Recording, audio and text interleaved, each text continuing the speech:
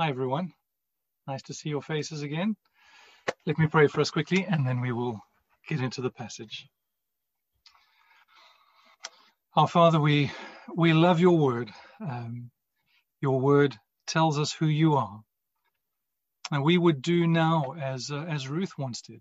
We would come to you, the Lord our God, to take refuge under your wings. So draw us to yourself now by your word, for your glory, through Christ our Redeemer. Amen.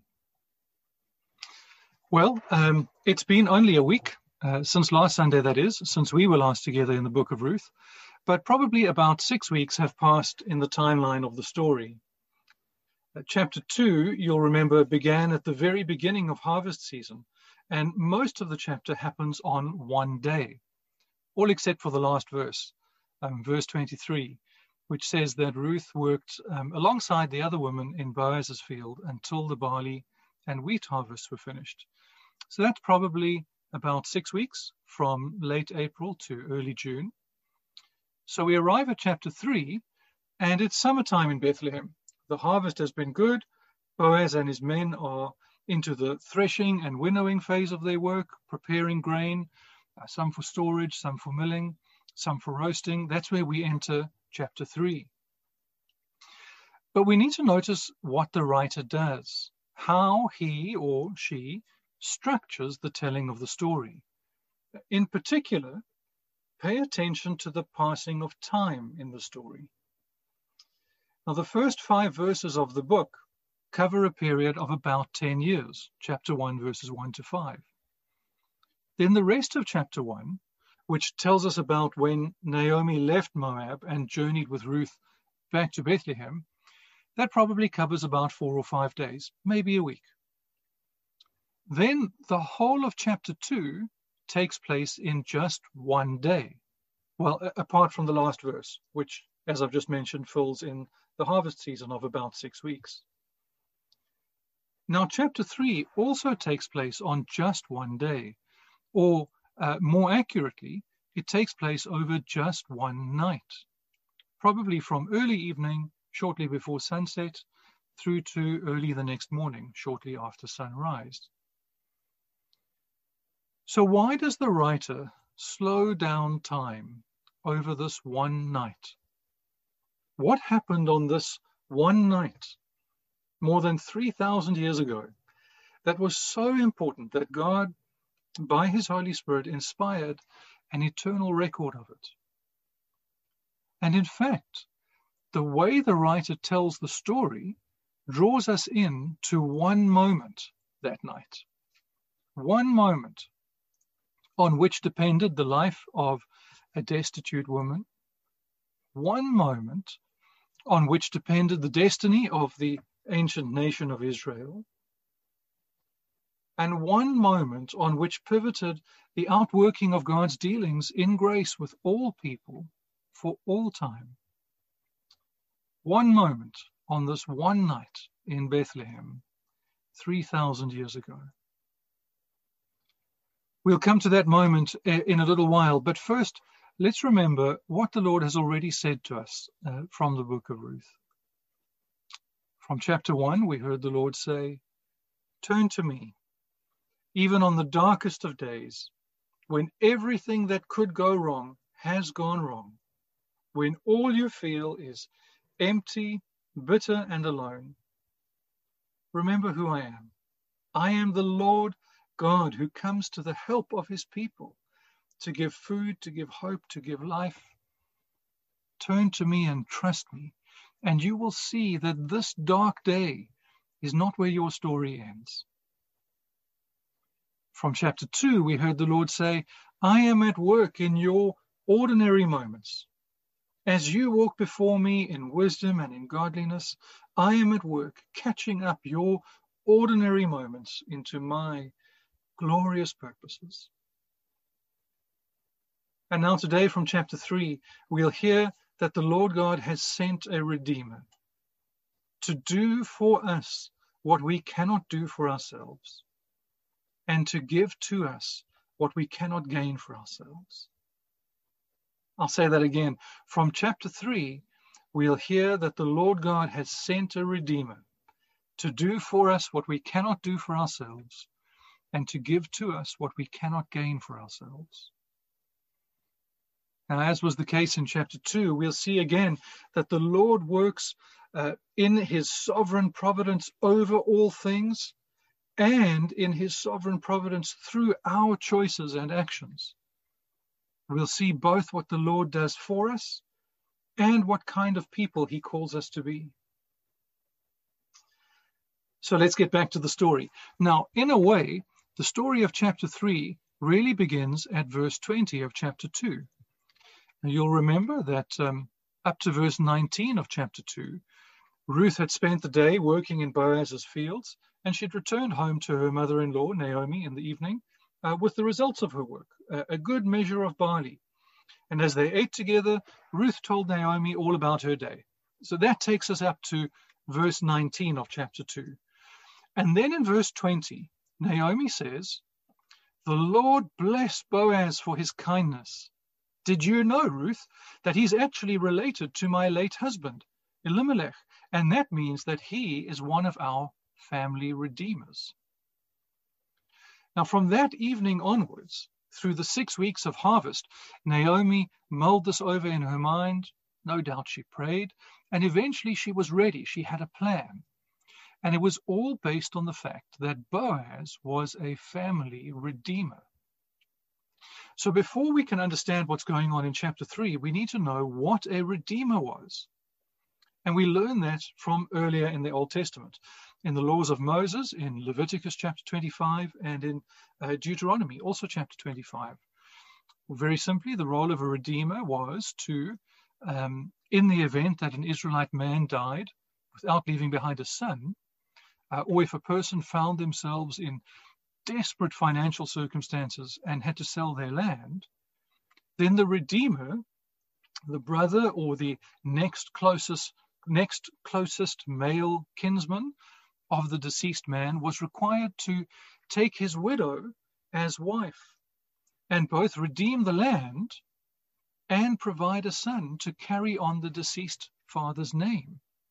This was God's way of ensuring that nobody, no family line of Israel, would be permanently trapped in poverty, that no family line would die out, and that the land which God had given to his people would remain in the ownership of his people.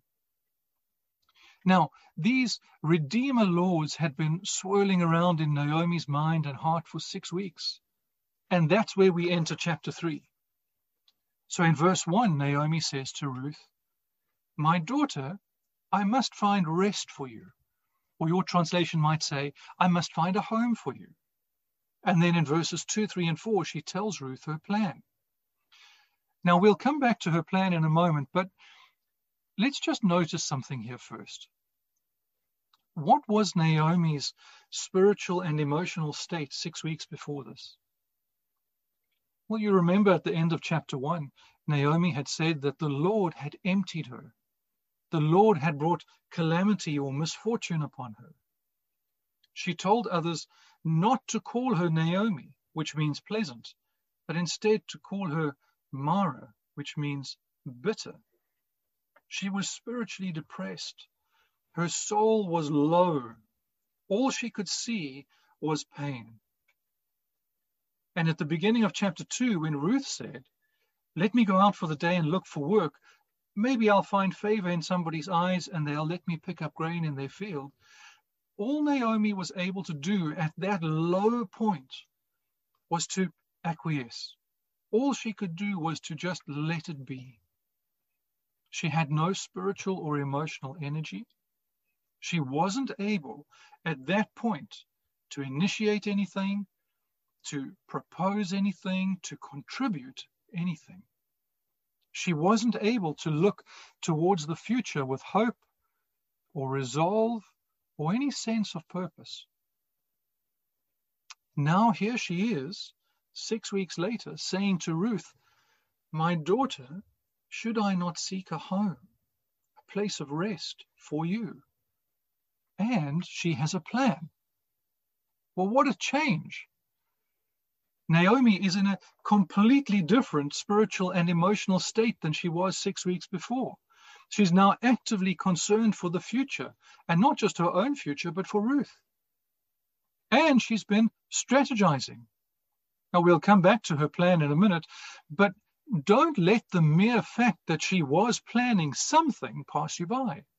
Something has changed in Naomi in these 6 weeks. Now, how did that happen? What enabled that change? Well, I think the story points us to two things. First, that Naomi had been meditating on God's word. Well, how do we know that? Because her whole plan, which we're about to look at, was based on the Redeemer laws of Leviticus and Deuteronomy. For 6 weeks, since that evening that Ruth had first returned from the fields and Naomi told Naomi that she'd ended up in the fields of Boaz, something had sparked in her heart, and she'd remembered God's Redeemer laws. Since that night, she'd been chewing over God's word and chewing over a plan based on God's word. Her preoccupation for 6 weeks had been, how does God's word apply to our situation? Meditation on God's word was the first thing that began to draw Naomi's heart back from bitterness and into a sense of hope-filled purpose. And second, the kindness of God's people. Ruth and Naomi both had experienced the favor, the protection, the provision of God's people. Since they'd arrived in Bethlehem, they'd been treated with dignity. Ruth had been enabled to work and to earn and to provide by her own labor for herself and for Naomi, who was known to the people of Bethlehem. They'd been treated kindly by God's people. God's word and the kindness of God's people were what rescued Naomi from bitterness and brought her back to a place of intentional, purposeful, hope-filled participation in what God was doing. And I know as a church, we want to be a community characterized by a preoccupation with God's word and how that applies to our daily lives. That's what our journey groups all are about. And by kindness. Rescuing kindness. It's amazing how God works through the ordinary kindness of his people. Well, back to verse 1. My daughter, should I not seek a home for you? Should I not seek rest for you? Well, what does she mean by that? Well, the writer uses the same word here as he or she uses in chapter 1, verse 9. That was when Naomi had heard that the Lord had come to help his people back in Judah, and she was about to leave Moab and return to Bethlehem, and she said to her 2 daughters-in-law, go back to your mother's homes. May the Lord be kind to you and grant that each of you will find rest in the home of another husband. So what Naomi means in verse 1 of chapter 3 now, when she says, should I not find rest or a home for you, is it's time for you to find another husband, Ruth.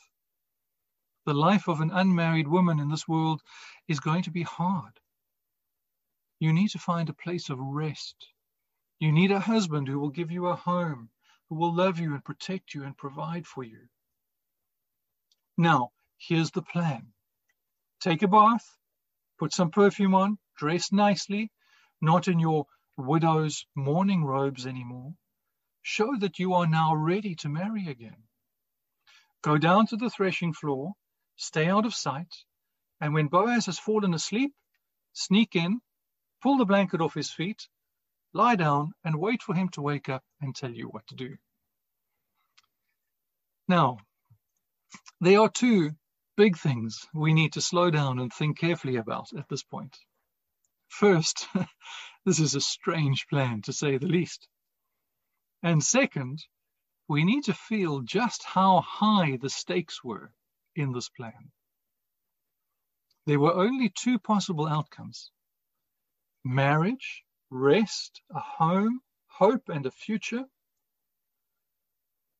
Or shame, destitution, hopelessness? Or first, the strange plan?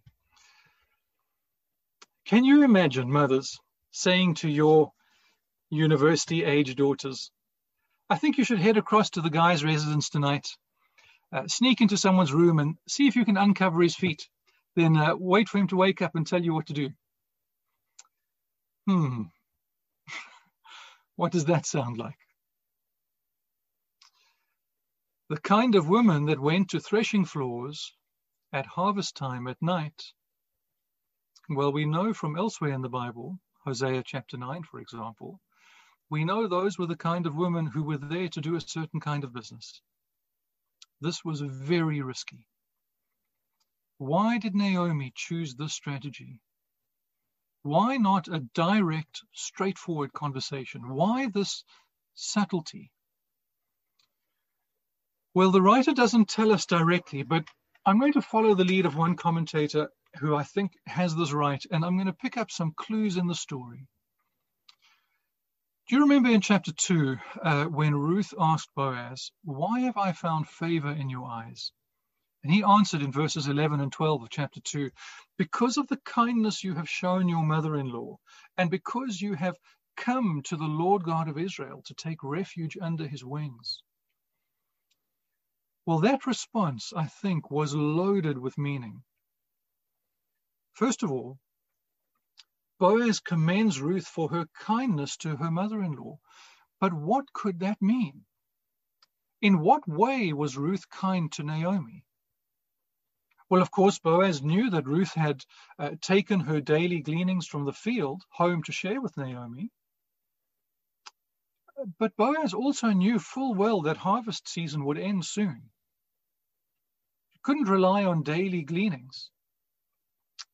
How would Ruth, a widowed foreigner, a Moabite no less, with no land, no assets, no money, how would Ruth provide for, how would she care for her aging, widowed mother-in-law long term?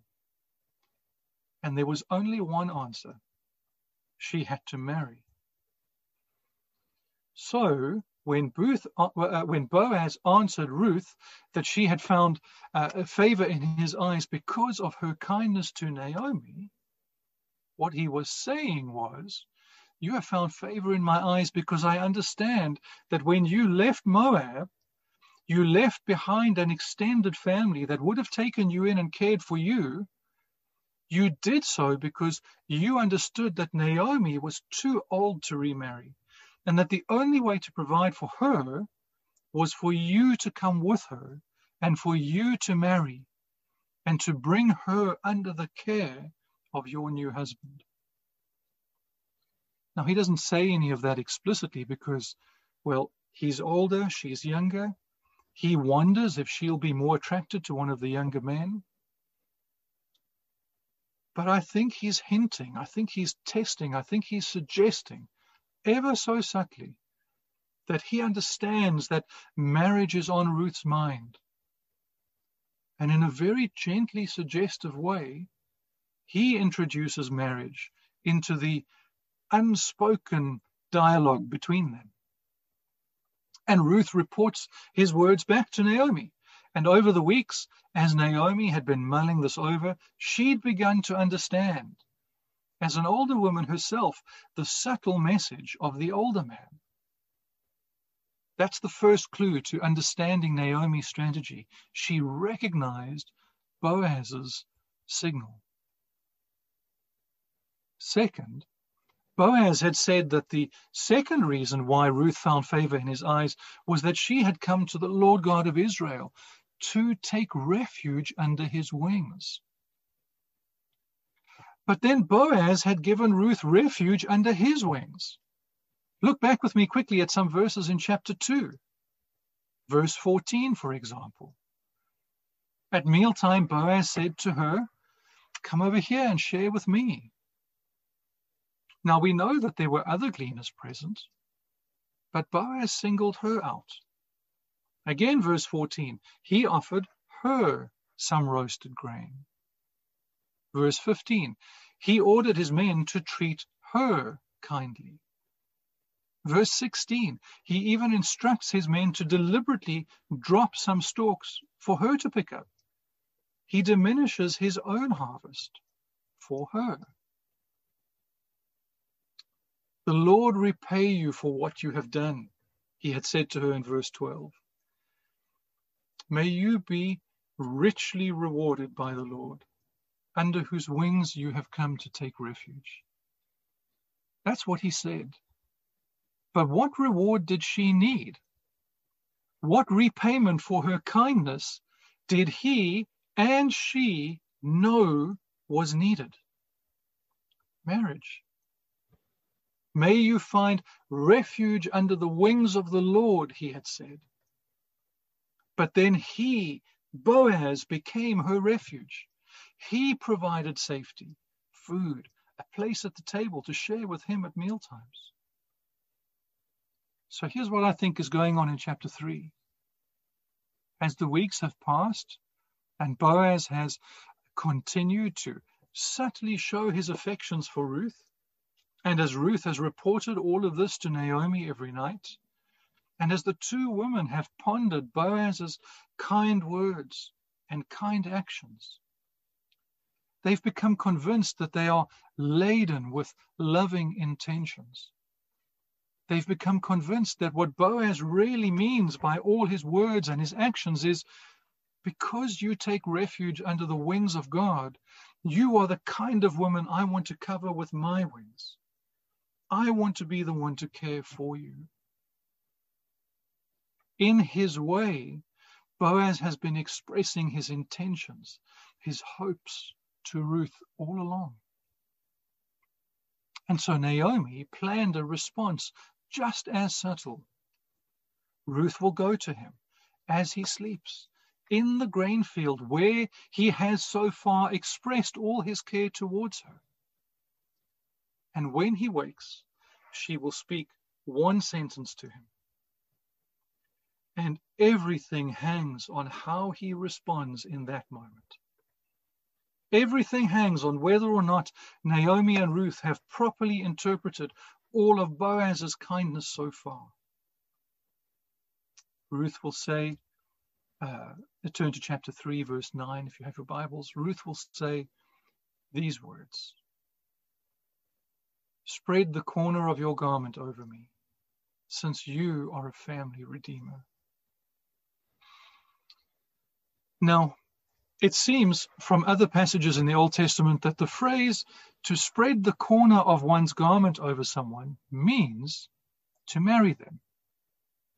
For example, in Ezekiel chapter 16, verse 8, where God describes Israel as a young lady of foreign birth who he took to be his wife. He says, "I spread the corner of my garment over you. I gave you my solemn oath and entered into a covenant with you, declares the sovereign Lord, and you became mine." Spread the corner of your garment over me, for you are a family redeemer, she says in verse 9. Well, you may remember last week I said that movie soundtracks tell us that this moment in the story is a big one. The drama and the tension of the story build, and in the background, gently at first, the music swells in anticipation of the moment. But sometimes it's just the opposite. Sometimes a sudden silence tells us that this is the big moment. Now, this is the big moment in the book of Ruth. The silence between verse 9 and verse 10. Have the ladies understood Boaz correctly? Or was he just a generous-hearted older man? And the stakes were very high. If he was merely a kind older man wanting to offer some temporary relief to a pair of poor women, then how might he have interpreted Ruth's midnight approach at the threshing floor? We know he was a godly man, so it's unlikely he would have given in to the temptation to sexual immorality. More likely, he would have been deeply offended. He would have thought that she was trying to repay his generosity with sexual favors. He would have thought that she was trying to turn unearned kindness into a transaction. He would have been deeply offended. And in all likelihood, she would have found herself no longer in his favor. Now think of what that means. Harvest season is over. There's no more gleaning in the fields. The grain Ruth and Naomi had been storing up over the past 6 weeks would soon run out, and they'd be destitute and worse off than they were before. Remember from chapter 2, verse 1, Boaz was a man of standing in Bethlehem. If he'd withdrawn his favor, people would have known. Word would have spread. And Naomi and Ruth would have been without hope. In all likelihood, Ruth would have become one of the women who works at night at the threshing floors. Everything hangs on this silent moment between verse 9 and verse 10. Will he denounce her as a seductress? Will he send her away out of favor and into shame and destitution and hopelessness? Or will he do for her what she cannot do for herself? Will he rescue her? Will he redeem her? Will he give to her what she cannot gain for herself? Rest, a home, a hope, a family, a future, a place among God's people. So how will Boaz respond? What will he say? The Lord bless you, my daughter. Don't be afraid. I will do for you all you ask. I will do for you what you cannot do for yourself. I will give to you what you cannot gain for yourself. And friends, your life, your eternity is bound up in that reply.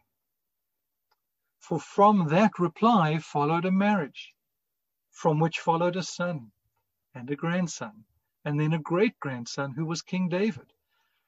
And from the line of King David came Joseph, the husband of Mary, the mother of Jesus, our great Redeemer. And when you come to Jesus, the great Redeemer, and all you bring to that moment is your spiritual poverty, your spiritual need, your utter destitution, your complete hopelessness apart from his grace, and you cry out to him, spread your garment over me. Your eternity hangs in that moment before he replies. Don't be afraid. Whoever comes to me, I will never cast away. I will do for you what you cannot do for yourself. I will give to you what you cannot gain for yourself. Forgiveness, salvation, eternal life, a place in the family, home in the new creation to come. The great Redeemer will never turn away those who come to him, trusting in his steadfast love. But for today's troubles too, for the difficulties and the sorrows of life in this fallen world, when you find yourself at the end of your resources, when you find yourself helpless and dependent on the favor of others, still your great Redeemer says to you, don't be afraid. Come to me, all you who are weary and burdened, and I will give you rest. Now, you don't know how your Redeemer will take care of you, But you can be certain that He knows your need, and He will do for you all that His kindness and His wisdom and His abundance and His strength and His love deems best for you.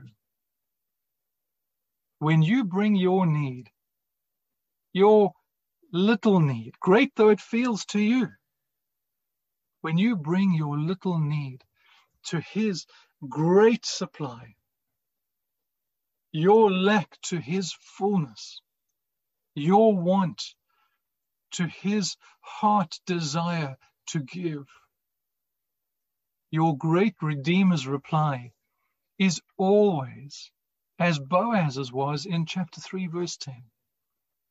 The Lord bless you, my daughter, my son. Don't be afraid. I will do for you what you cannot do for yourself. I will give to you what you cannot gain for yourself. I have spread the corner of my garment over you. Ezekiel 16, verse 8. I made my vow to you and entered into a covenant with you by the blood of my Son. You are mine. Won't you bow your hearts with me as I pray?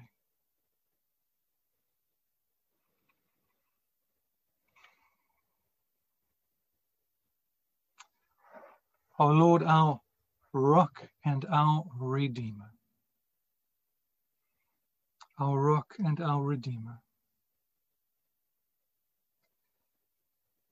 You are the one who does for us what we cannot do for ourselves, who gives to us what we cannot gain for ourselves.